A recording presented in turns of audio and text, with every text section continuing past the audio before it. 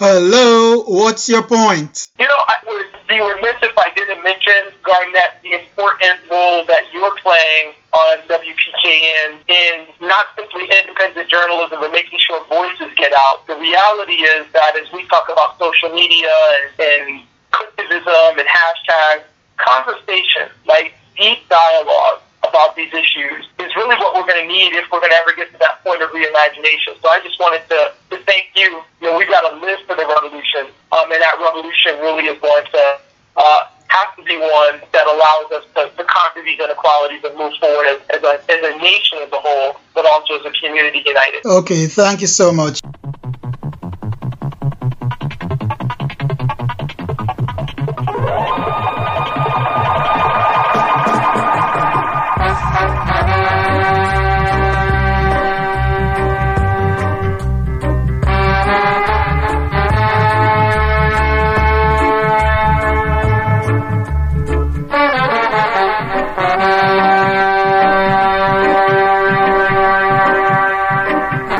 I believe dialogue is very important for the continuation and maintenance of a democracy.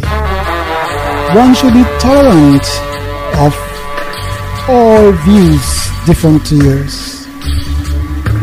It is much better to use words to settle differences than with weapons. You see, weapons destroy human beings. When all these differing views are put together, a consensus should be found to move the nation forward together for one common cause.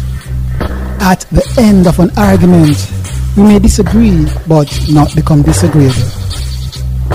Good morning, this is What's Your Point with Garnet Anchor. Today on the show we pay homage to two great black leaders. The spotlight is on Nelson Mandela and Marcus Garvey. We now shine the spotlight on Nelson Mandela. Nelson Mandela said, "For to be free is not merely to cast off one's chains, but to live in a way that respects and enhances the freedom of others." The life of Nelson Mandela is without a doubt a fascinating one.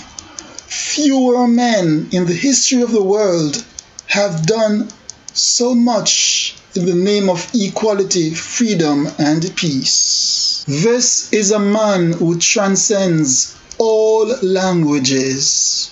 On July 18, 1918, Rolihlahla Dalibunga Mandela was born, a member of the Madiba clan. His tribal name, Rolihlahla, means troublemaker.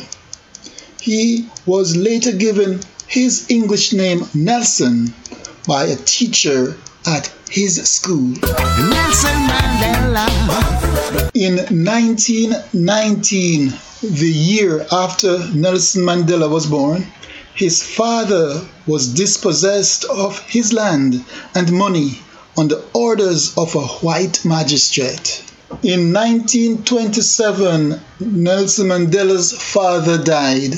The acting chief of the Tembo clan, John Jin Taba Dalind Yebo, became his guardian and ensured he received an excellent education. Nelson Mandela completed his junior certificate at Clark Berry Boarding Institute, and in 1937 he moved to Hildtown and attended a Wesleyan secondary school of some repute where he matriculated.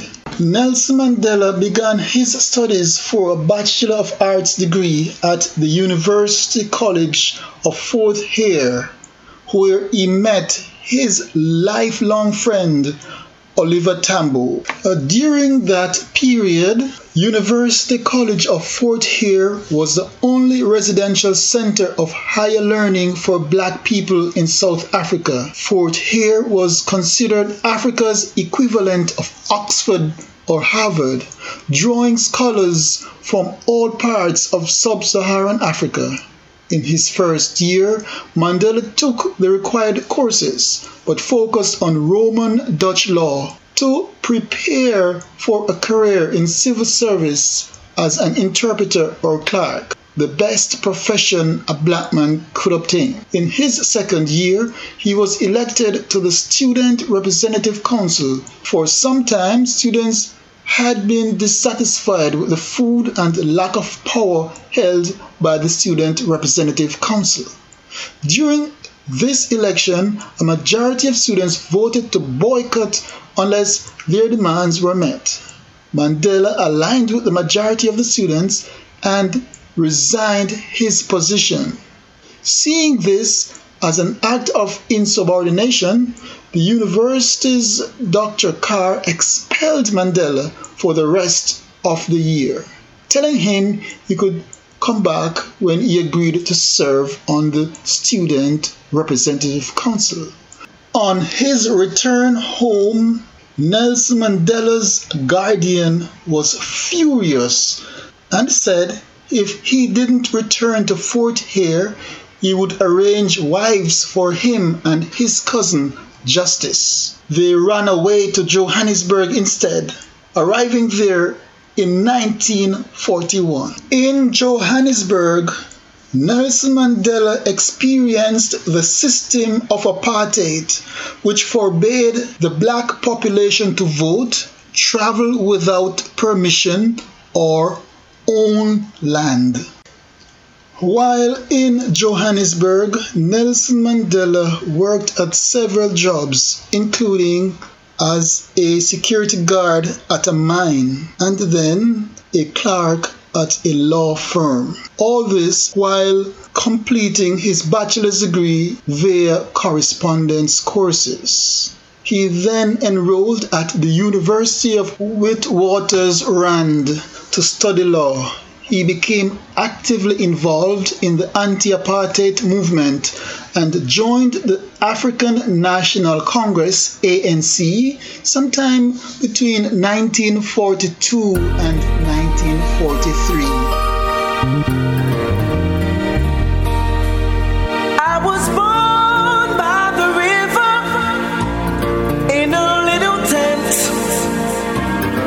Oh, and just like the river, I've been running ever since. It's been a long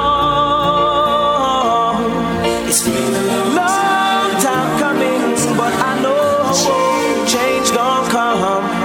Oh, yes it will. Within the African National Congress, a small group of young Africans banded together, calling themselves the African National Congress Youth League. This group was to transform the ANC into a mass grassroots movement, deriving strength from millions of rural peasants and working people who had no voice under the current racist regime. Specifically, the group believed that the ANC's old tactics of polite petitioning were ineffective. In 1949, the ANC officially adopted the Youth League's methods of boycott, strike, civil disobedience, and non-cooperation with policy goals of full citizenship, redistribution of land, trade union rights, and free and compulsory education for all children. Nikosikelele Afrika, waza moya oyikwele. Nikosikelele Afrika, waza moya oyikwele. Nikosikelela Mandela, Africa, we have seen your light. We shall all unite for God, for truth, for right. Azania, Amala, it's not over yet. We shall not regret Soweto. And every human with a heart will finally know that we all must play our part, but not a part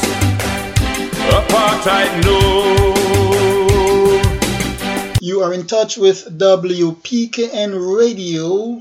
The show is What's Your Point? The spotlight is on Nelson Mandela. We will shine the spotlight on Marcus Garvey later in the show. I am Garnet Ankle. For 20 years, Nelson Mandela directed a campaign of peaceful, non-violent defiance against the South African government and its racist policies, including the 1952 Defiance Campaign and the 1955 Congress of the People. He founded the law firm Mandela and Tambo, partnering with Oliver Tambo, a brilliant student he had earlier met at Fort Hare. The law firm provided free and low-cost legal counsel to unrepresented black people in South Africa. In 1956, Nelson Mandela and 150 others were arrested and charged with treason for their political advocacy, though they were eventually acquitted. Meanwhile, the African National Congress was being challenged by the Africanists, a new breed of black activists who believed that pacifist method of the ANC was ineffective. By 1959, the African National Congress lost most of its militant support when the Africanists broke away to form the Pan-Africanist Congress. Nelson Mandela's marriage of 13 years with his wife Evelyn broke up in 1957. They had 3 children between them. In 1958, Nelson Mandela married Nomzamo Winnie Madikizela, who later became known as Winnie Mandela, a social worker, and the couple had 2 children between them. Their marriage ended in separation in April 1992, and they divorced in March 1996. By 1959, the South African racist minority white regime passed new laws extending racial segregation by creating separate homelands for majority black groups in South Africa. History recalls the Sharpeville massacre in 1960 when police killed 69 peaceful protesters and the ANC was banned by the white minority racist regime. Nelson Mandela went into hiding and formed an underground military group with armed resistance. In 1961, Mandela, who was formally committed to non-violent protest, began to believe that armed struggle was the only way to achieve change. Mandela co-founded Umkhonto weSizwe, also known as MK, an armed offshoot of the African National Congress dedicated to sabotage and guerrilla war tactics to end apartheid. He orchestrated a 3-day national workers' strike in 1961, for which he was arrested in 1962. He was sentenced to 5 years in prison for the strike and then brought to trial again in 1963. This time, he and 10 other ANC leaders were sentenced to life imprisonment for political offenses, including sabotage.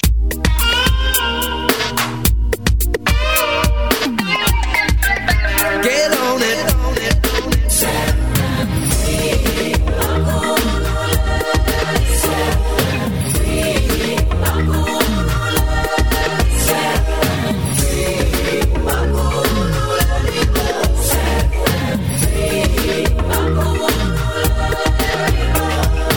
Earlier this morning, while reading my newspaper, something got me all disturbed.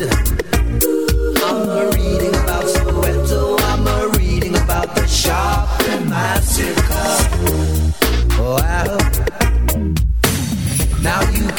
some people some of the time, but you can't fool all the people all of the time.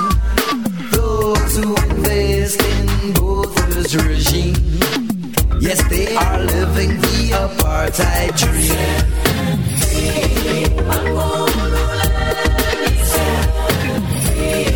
During Nelson Mandela's incarceration, African nations and two Caribbean nations, namely Cuba and Jamaica, were on the forefront of pressing the South African regime to free Mandela.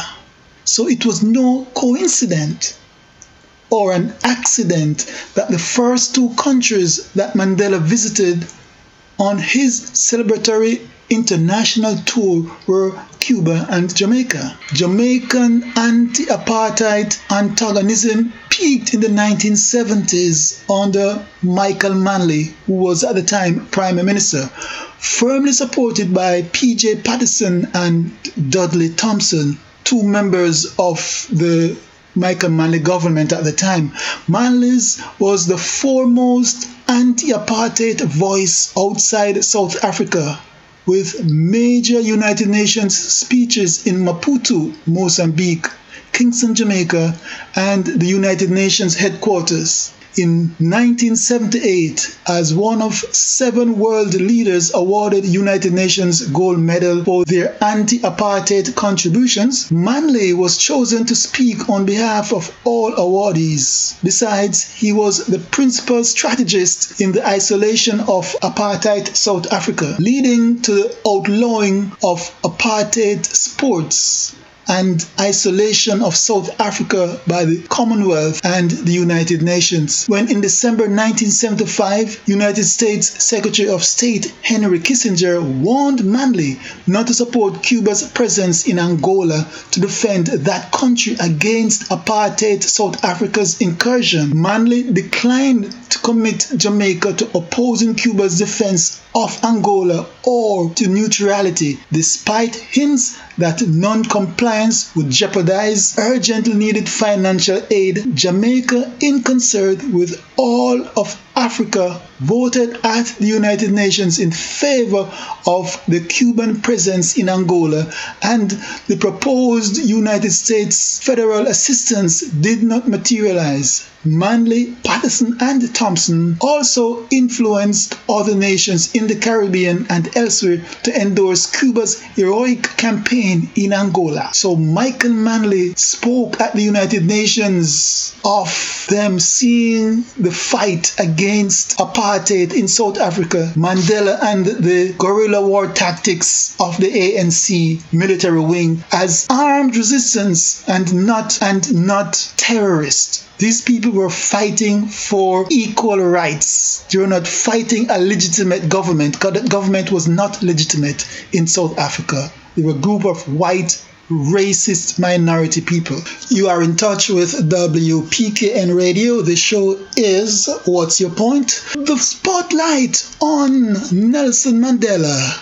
And later during the show, we'll spotlight Marcus Garvey. You do stay tuned. I am Garnet Ankle. In 1968, Nelson Mandela's mother died and his eldest son was killed in a car crash, and he was not allowed to attend either of the funerals.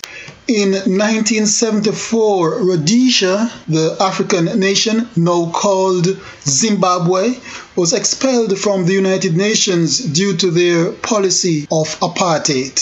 In 1976, over 600 students were killed in protests at Soweto and Sharpeville in South Africa. In 1977, Steve Biko, the leader of the protests, was killed whilst in police custody. In 1980, the exiled Oliver Tambo launched an international campaign for the release of his friend Nelson Mandela, and in that same year, Rhodesia became Zimbabwe, and that nation gained its independence. In 1983, the white minority racist government allowed white farmers to rearm and protect themselves from black dissidents.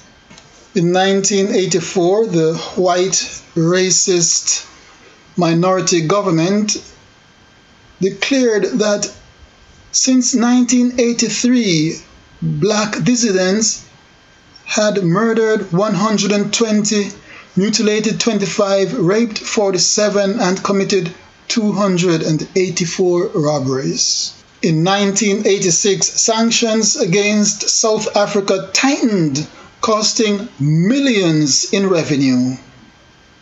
And in 1988, amnesty was announced for all dissidents. 122 surrendered. You are listening to WPKN. The show is What's Your Point? The spotlight is currently on Nelson Mandela, the South African freedom fighter who later became president of a democratic South Africa. Later during the show, the spotlight will be on Marcus Garvey. In 1982, Nelson Mandela and other African National Congress leaders were moved to Pollsmoor prison, allegedly to enable contact between them and the South African government.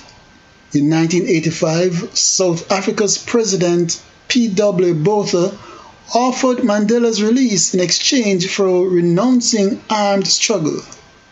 The prisoner flatly rejected the offer. With increasing local and international pressure for his release, the government participated in several talks with Mandela over the years, but no deal was made.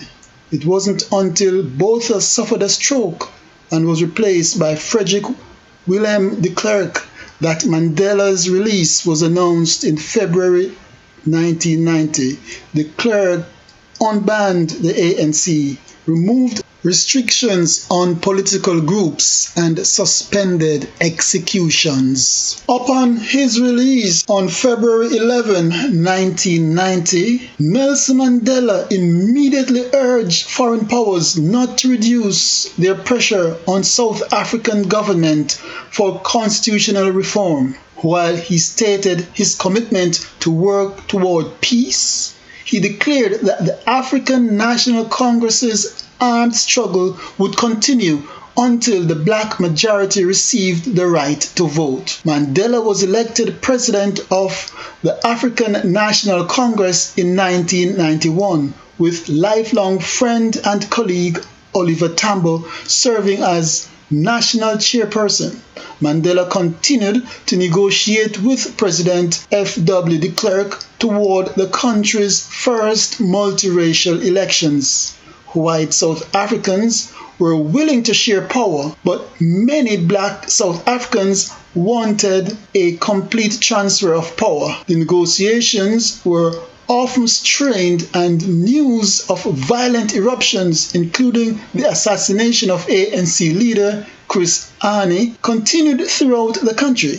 Mandela was to keep a delicate balance of political pressure and intense negotiations amid the demonstrations and armed resistance.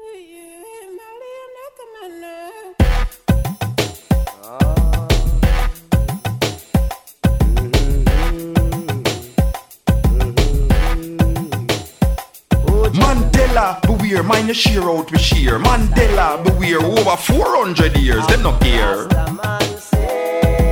Who going pay for all the black blood shed? Who going pay for sweat of children dead? Who going say we not bargain for freedom? Freedom now or face the gun. Mandela, beware, mind your sheer out with sheer. Mandela, beware, over 400 years, them not care. Azania arise, no more apartheid lie. Azania arise, black babies cry. Negotiating for what truly belong to you could never be a noble thing to do. Sitting and talking while blacks die every day, going round and round trying a peaceful way. Mandela, beware, mind your sheer out with sheer. Mandela, beware, over 400 years, them not here. Negotiations prevailed, however, and on April 27, 1984, South Africa held its first democratic elections. At age 77, Nelson Mandela was inaugurated as the country's first black president on May 10, 1994, with F.W. de Klerk as his first deputy. In 1993, Mandela shared the Nobel Peace Prize for Peace with de Klerk for their work towards dismantling apartheid, and in 1995, he was awarded the Order of Merit. In 1994, Mandela published his autobiography, Long Walk to Freedom, much of which he had secretly written while in prison. From 1994 until 1999, Mandela worked to bring about the transition from minority rule and apartheid to black majority rule. He used the nation's enthusiasm for sports as a pivot point to promote reconciliation between whites and blacks, encouraging black South Africans to support the once hated South African national rugby team. In 1995, South Africa came on the world stage by hosting the Rugby World Cup, which brought further recognition and prestige to the young republic. During his presidency, Mandela also worked to protect South Africa's economy from collapse and officially launched South Africa's government. Through his Reconstruction and Development Plan, he had the government funding the creation of jobs, housing, and basic health care. In 1996, he signed into law the new South African Constitution, which established a strong central government based on majority rule and guaranteed rights of minority and freedom of expression. Nelson Mandela retired from active politics at the 1999 general election, but maintained a busy schedule, raising money for his Mandela Foundation to build schools and clinics in South Africa's rural heartland and serving as a mediator in the Burundi Civil War. While he was alive, every year on July 18, school children gathered on Nelson Mandela's doorstep to sing him happy birthday. And every year, Mandela lights up with his famous gentle smile and hugs each child, thanking him or her for the song. Nelson Mandela, one of the great black revolutionary leaders in the history of human existence. We now turn the focus on Marcus Garvey.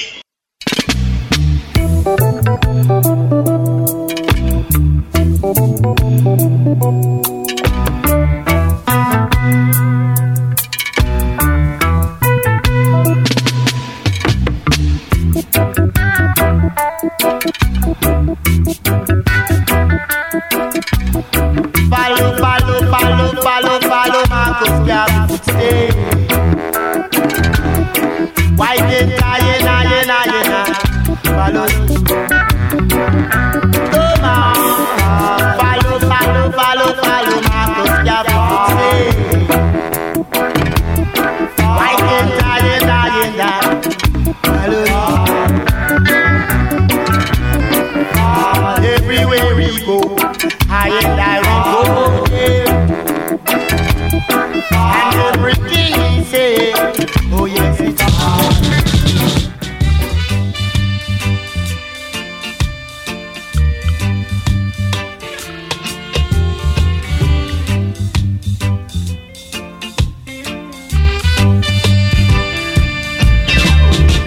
No one remember old Marcus Garvey. No one remember old Marcus Garvey. No one remember old Marcus Garvey. No one remember old Marcus Garvey. No one remember him. No one. Marcus Mosiah Garvey was born August 17, 1887 in St. Ann's Bay, Jamaica. This charismatic black leader organized the first important American Black nationalist movement between 1919 and 1926 in New York City's Harlem in the United States. Largely self-taught, Garvey attended school in Jamaica until he was 14 years old. After traveling in Central America and living in London from 1912 to 1914, he returned to Jamaica, where, with a group of friends, he founded, on August 1, 1914, the Universal Negro Improvement Conservation Association and African Communities League, usually called the Universal Negro Improvement Association, UNIA, which sought, among other things, to build in Africa a black governed nation. As the saying goes, a good man is never honored in his own country. Failing to attract a following in Jamaica, Garvey went to the United States in 1916 and soon established branches of the UNIA in Harlem and the other principal ghettos of the North. By 1919, the rising Black Moses claimed a following of about 2 million people, though the exact number of association members was never clear. From the platform of the association's Liberty Hall in Harlem, New York, he spoke of a new Negro, proud of being black. His newspaper, Negro World, told of the exploits of heroes of the race and of the splendors of African culture. He taught that blacks would be respected only when they were economically strong, and he preached an independent black economy within the framework of white capitalism. To forward these ends, he established the Negro Factories Corporation and the Black Star Line in 1919, as well as a chain of restaurants and grocery stores, laundries, a hotel, and a printing press. Marcus Garvey reached the height of his power in 1920 when he presided at an international convention in Liberty Hall with delegates present from 25 countries. The affair was climaxed by a parade of 50,000 people through the streets of Harlem, led by Garvey in flamboyant array. Garvey's doctrine of racial purity and separatism, he even approved of the white racist Ku Klux Klan because it sought to separate the races, brought him bitter enemies among established black leaders, including labor leader A. Philip Randolph and W.E.B. Du Bois, head of the National Association of the Advancement of Colored People, NAACP. Garvey, one of the most influential 20th century black nationalist and Pan-Africanist leaders, was influenced by Booker T. Washington's autobiography, Up from Slavery. Garvey began his support industrial education, economic separatism, and social segregation in strategies that would enable the ascent of the black race.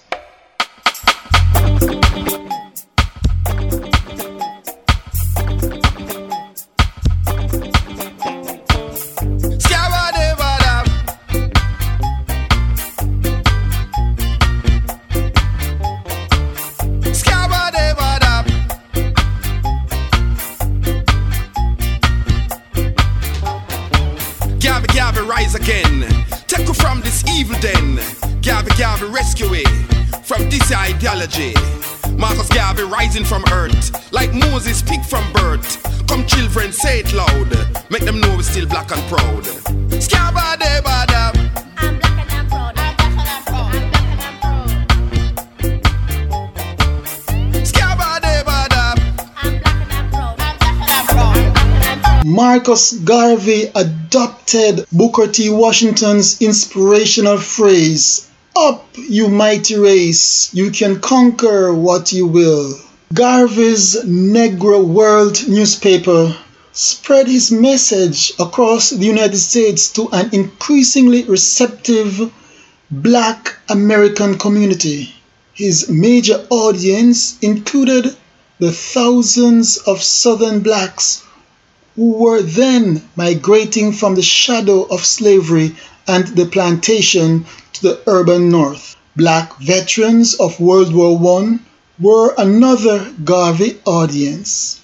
Most of them had experienced both French equality and United States military bigotry and returned home as militant race men. They were attracted by Garvey's call. The UNIA grew larger still following the race riots in the Red Summer of 1919. Garveyism resonated with the rapidly urbanizing black community and spread beyond the United States to the Caribbean, Latin America, and Africa. Regardless of your locale, Garvey's UNIA promised black economic uplift via self-reliance, political equality via self-determination, and the liberation of Africa from European colonialism via a black army marching under the red, black, and green flag of black manhood. Africa's redemption, according to UNIA supporters, was foretold in the messianic biblical Psalm 63, verse 31. Princes shall come out of Egypt. Ethiopia shall soon stretch out her hands unto God. However, it was Garvey's ability to convey in his vivid and powerful speeches the distinct possibility of achieving these goals that led the UNIA to become an organization of millions. When Garvey bellowed, "I am the equal of any white man, and I want you to feel the same way," he inspired the faithful and attracted the curious. Addressing the gender question, Garvey wrote, "Black Queen of beauty, thou hast given color to the world. Black men worship at thy virginal shrine for purest love." Garvey even created a new black faith by ordaining Reverend George Alexander Maguire as chaplain general of the African Orthodox Church. Maguire's sermons urged Garveyites to erase the white gods from your hearts. Remember Marcus, Messiah Garvey. Him not dead, that man not dead, that man not dead. The man a trod earth still. That man a trod earth still. That man a trod earth still. Watching his prophecy fulfilled. Where are the heroes of yesterday? If Marcus Garvey was in town, when all these things are going down, I'm sure that he would write a page or two and tell the children what to do. And he would say, "Fret not thyself for things to come. The pestilence and the nuclear bomb, the evil that men do will soon come to an end, and the pure in heart shall rise again." At the 1920 UNIA International Convention at Madison Square Garden, New York City, with 25,000 delegates and observers in attendance, Garvey issued the Declaration of Rights of the Negro Peoples of the World. The convention also produced the Universal Ethiopian Anthem, the Negro World, the official newspaper of the UNIA, also spread the organization's philosophy globally with a circulation of over 200,000 and published in 3 languages, Spanish and French as well as English. The Negro World was read on 4 continents. Garvey's most ambitious effort was the establishment of the Black Star steamship line. Garvey hoped that this joint stock corporation would develop lucrative commercial networks between the United States, the Caribbean, and the continent of Africa.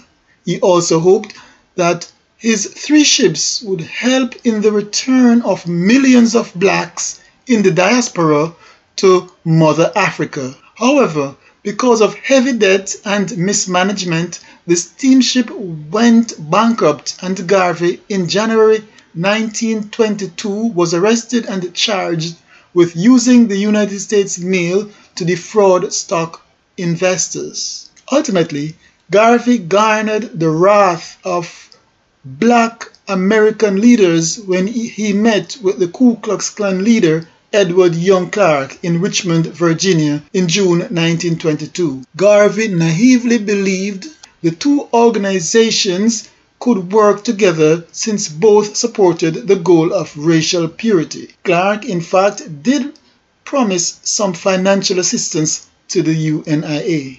After hearing of this meeting, however, the NAACP leader W.E.B. Du Bois called Garvey the greatest enemy of the Negro race.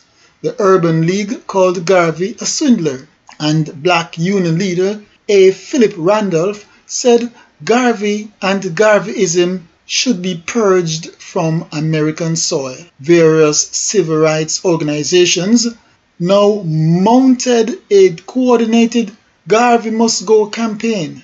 The Justice Department, seeking to discredit Garvey because it felt he represented a threat to the colonial interest and menaced racial peace in the United States, hired its first black agent, James Wormley Jones, to infiltrate the UNIA. Garvey was convicted of mail fraud in 1923 and sentenced to 5 years in federal prison, in part because of a letter-writing campaign orchestrated by Garvey's second wife, Amy Jakes Garvey.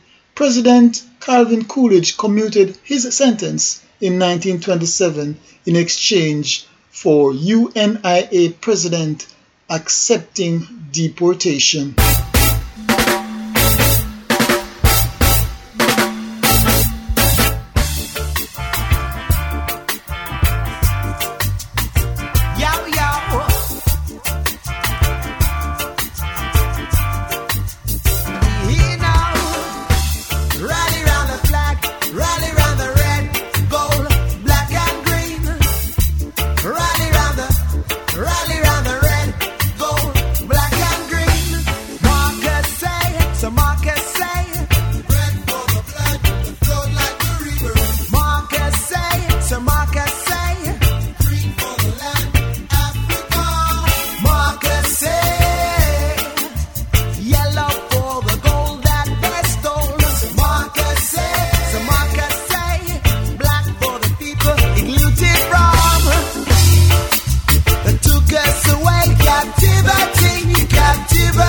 You are in touch with WPKN Radio. The show is What's Your Point? The focus is currently on Marcus Garvey. I am Garnet Enkel. Marcus Mosiah Garvey is considered a major Pan-Africanist. During his academic studies in the United States, Kwame Nkrumah read the philosophy and opinions of Marcus Garvey. He came after Marcus Garvey had departed United States. The book served as an inspiration to Kwame Nkrumah. He returned to his native, then called Gold Coast in Africa, to agitate for independence from Britain. When Nkrumah was studying in the United States, he joined the UNIA. He never met Marcus Garvey. As a result of the independence of Ghana on March 6, 1957, later in the 1960s became what was called or is called the independence explosion, where sub-Saharan African nations gain their independence in droves from colonial rule, European colonial powers. So Kwame Nkrumah was inspired by Garvey, and the sub-Saharan African nations were inspired by Nkrumah and the independence of Ghana. It became Ghana on Independence Day. Previously, the nation was called Gold Coast. The star in the Ghanaian flag is as a result of Nkrumah's thoughts of the Black Star Line shipping company of Marcus Garvey. The colors of the flag, the red, gold, and green colors of the flag, also is significant to the colors of the UNIA. Nkrumah became the first Prime Minister and later the first President of Ghana. Garvey passed away on June 10, 1940 in London, England. His remains were later exhumed and returned to Jamaica, where they are now buried at the National Heroes Park in Kingston, Jamaica. And in 1964, Marcus Garvey was named Jamaica's first national hero. Many songs have been sung of Garvey. Many books have been written of the great man. For a very long time, American politicians have been asking for exonerations and pardons for Marcus Garvey. And as Americans in February celebrates Black History Month, Caribbean American Democratic Congresswoman Yvette Clarke last February introduced a resolution to the United States House of Representatives calling for the exoneration of Jamaica's first national hero and human rights activist Marcus Mosiah Garvey. Clarke, the daughter of Jamaican immigrants who represents the largely Caribbean 9th Congressional District in Brooklyn, New York, highlighted Garvey's accomplishment, identifying him as a champion for the liberation of people of African descent. The resolution, HRES 148, hails Garvey as a human rights activist and seeks to preserve his legacy by exonerating him of unfounded charges brought against him by the United States government. The resolution also called to newly elected United States President Joe Biden to exonerate Garvey. Garvey is an iconic figure and champion for the liberation of people of African descent worldwide, Clarke said. As an inspirational teacher, he became the critical link in the fight for black freedom and justice due to his vast accomplishments as an advocate for human rights. She said she called on the president to exonerate Mr. Garvey on the grounds that the case against him was politically motivated, unsubstantiated, and unjust. Thank you so much for listening. Today, the focus was on Nelson Mandela and Marcus Garvey. I am Garnet Ankle. The whole are we suffer. The whole are we suffer. The whole are we suffer. Marcus Garvey did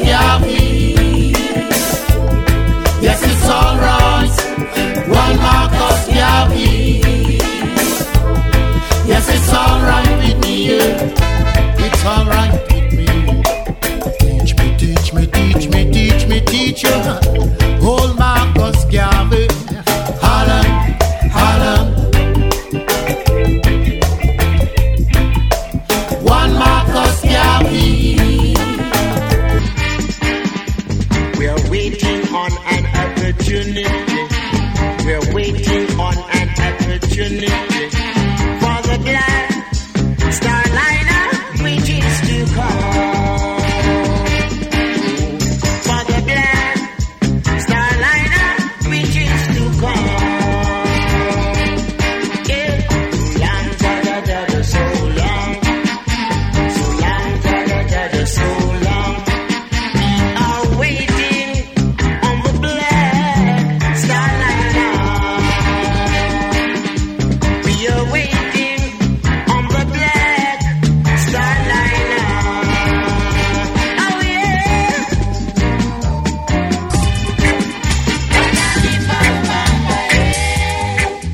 Running to seventh flight. My good old prophet Marcus Garvey prophesy say St. Jacob de la Vigo and Kingston is gonna meet. And I can see with mine own eyes, it's only a housing scheme that divide. When the 27's fly, the dread. Where we come from.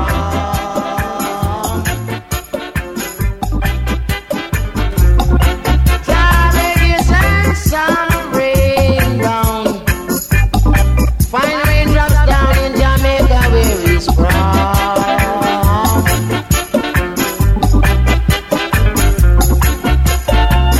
Earth's greatest prophet was born down in Lyman, St. John jail.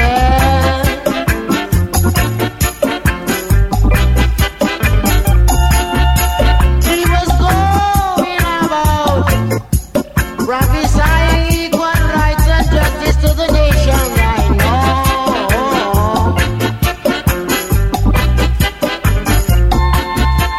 And because of all that, they took him away and told us black man is dead.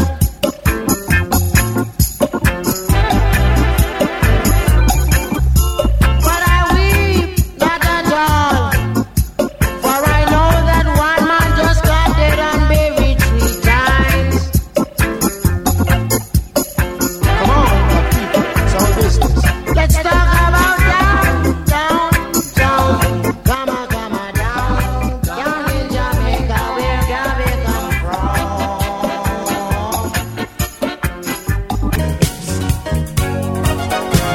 It's living in the people, and it can never die. Marcus Garvey, he lives on. He told his people, you've got to be strong. One God, one aim, one destiny. Let Marcus Garvey live in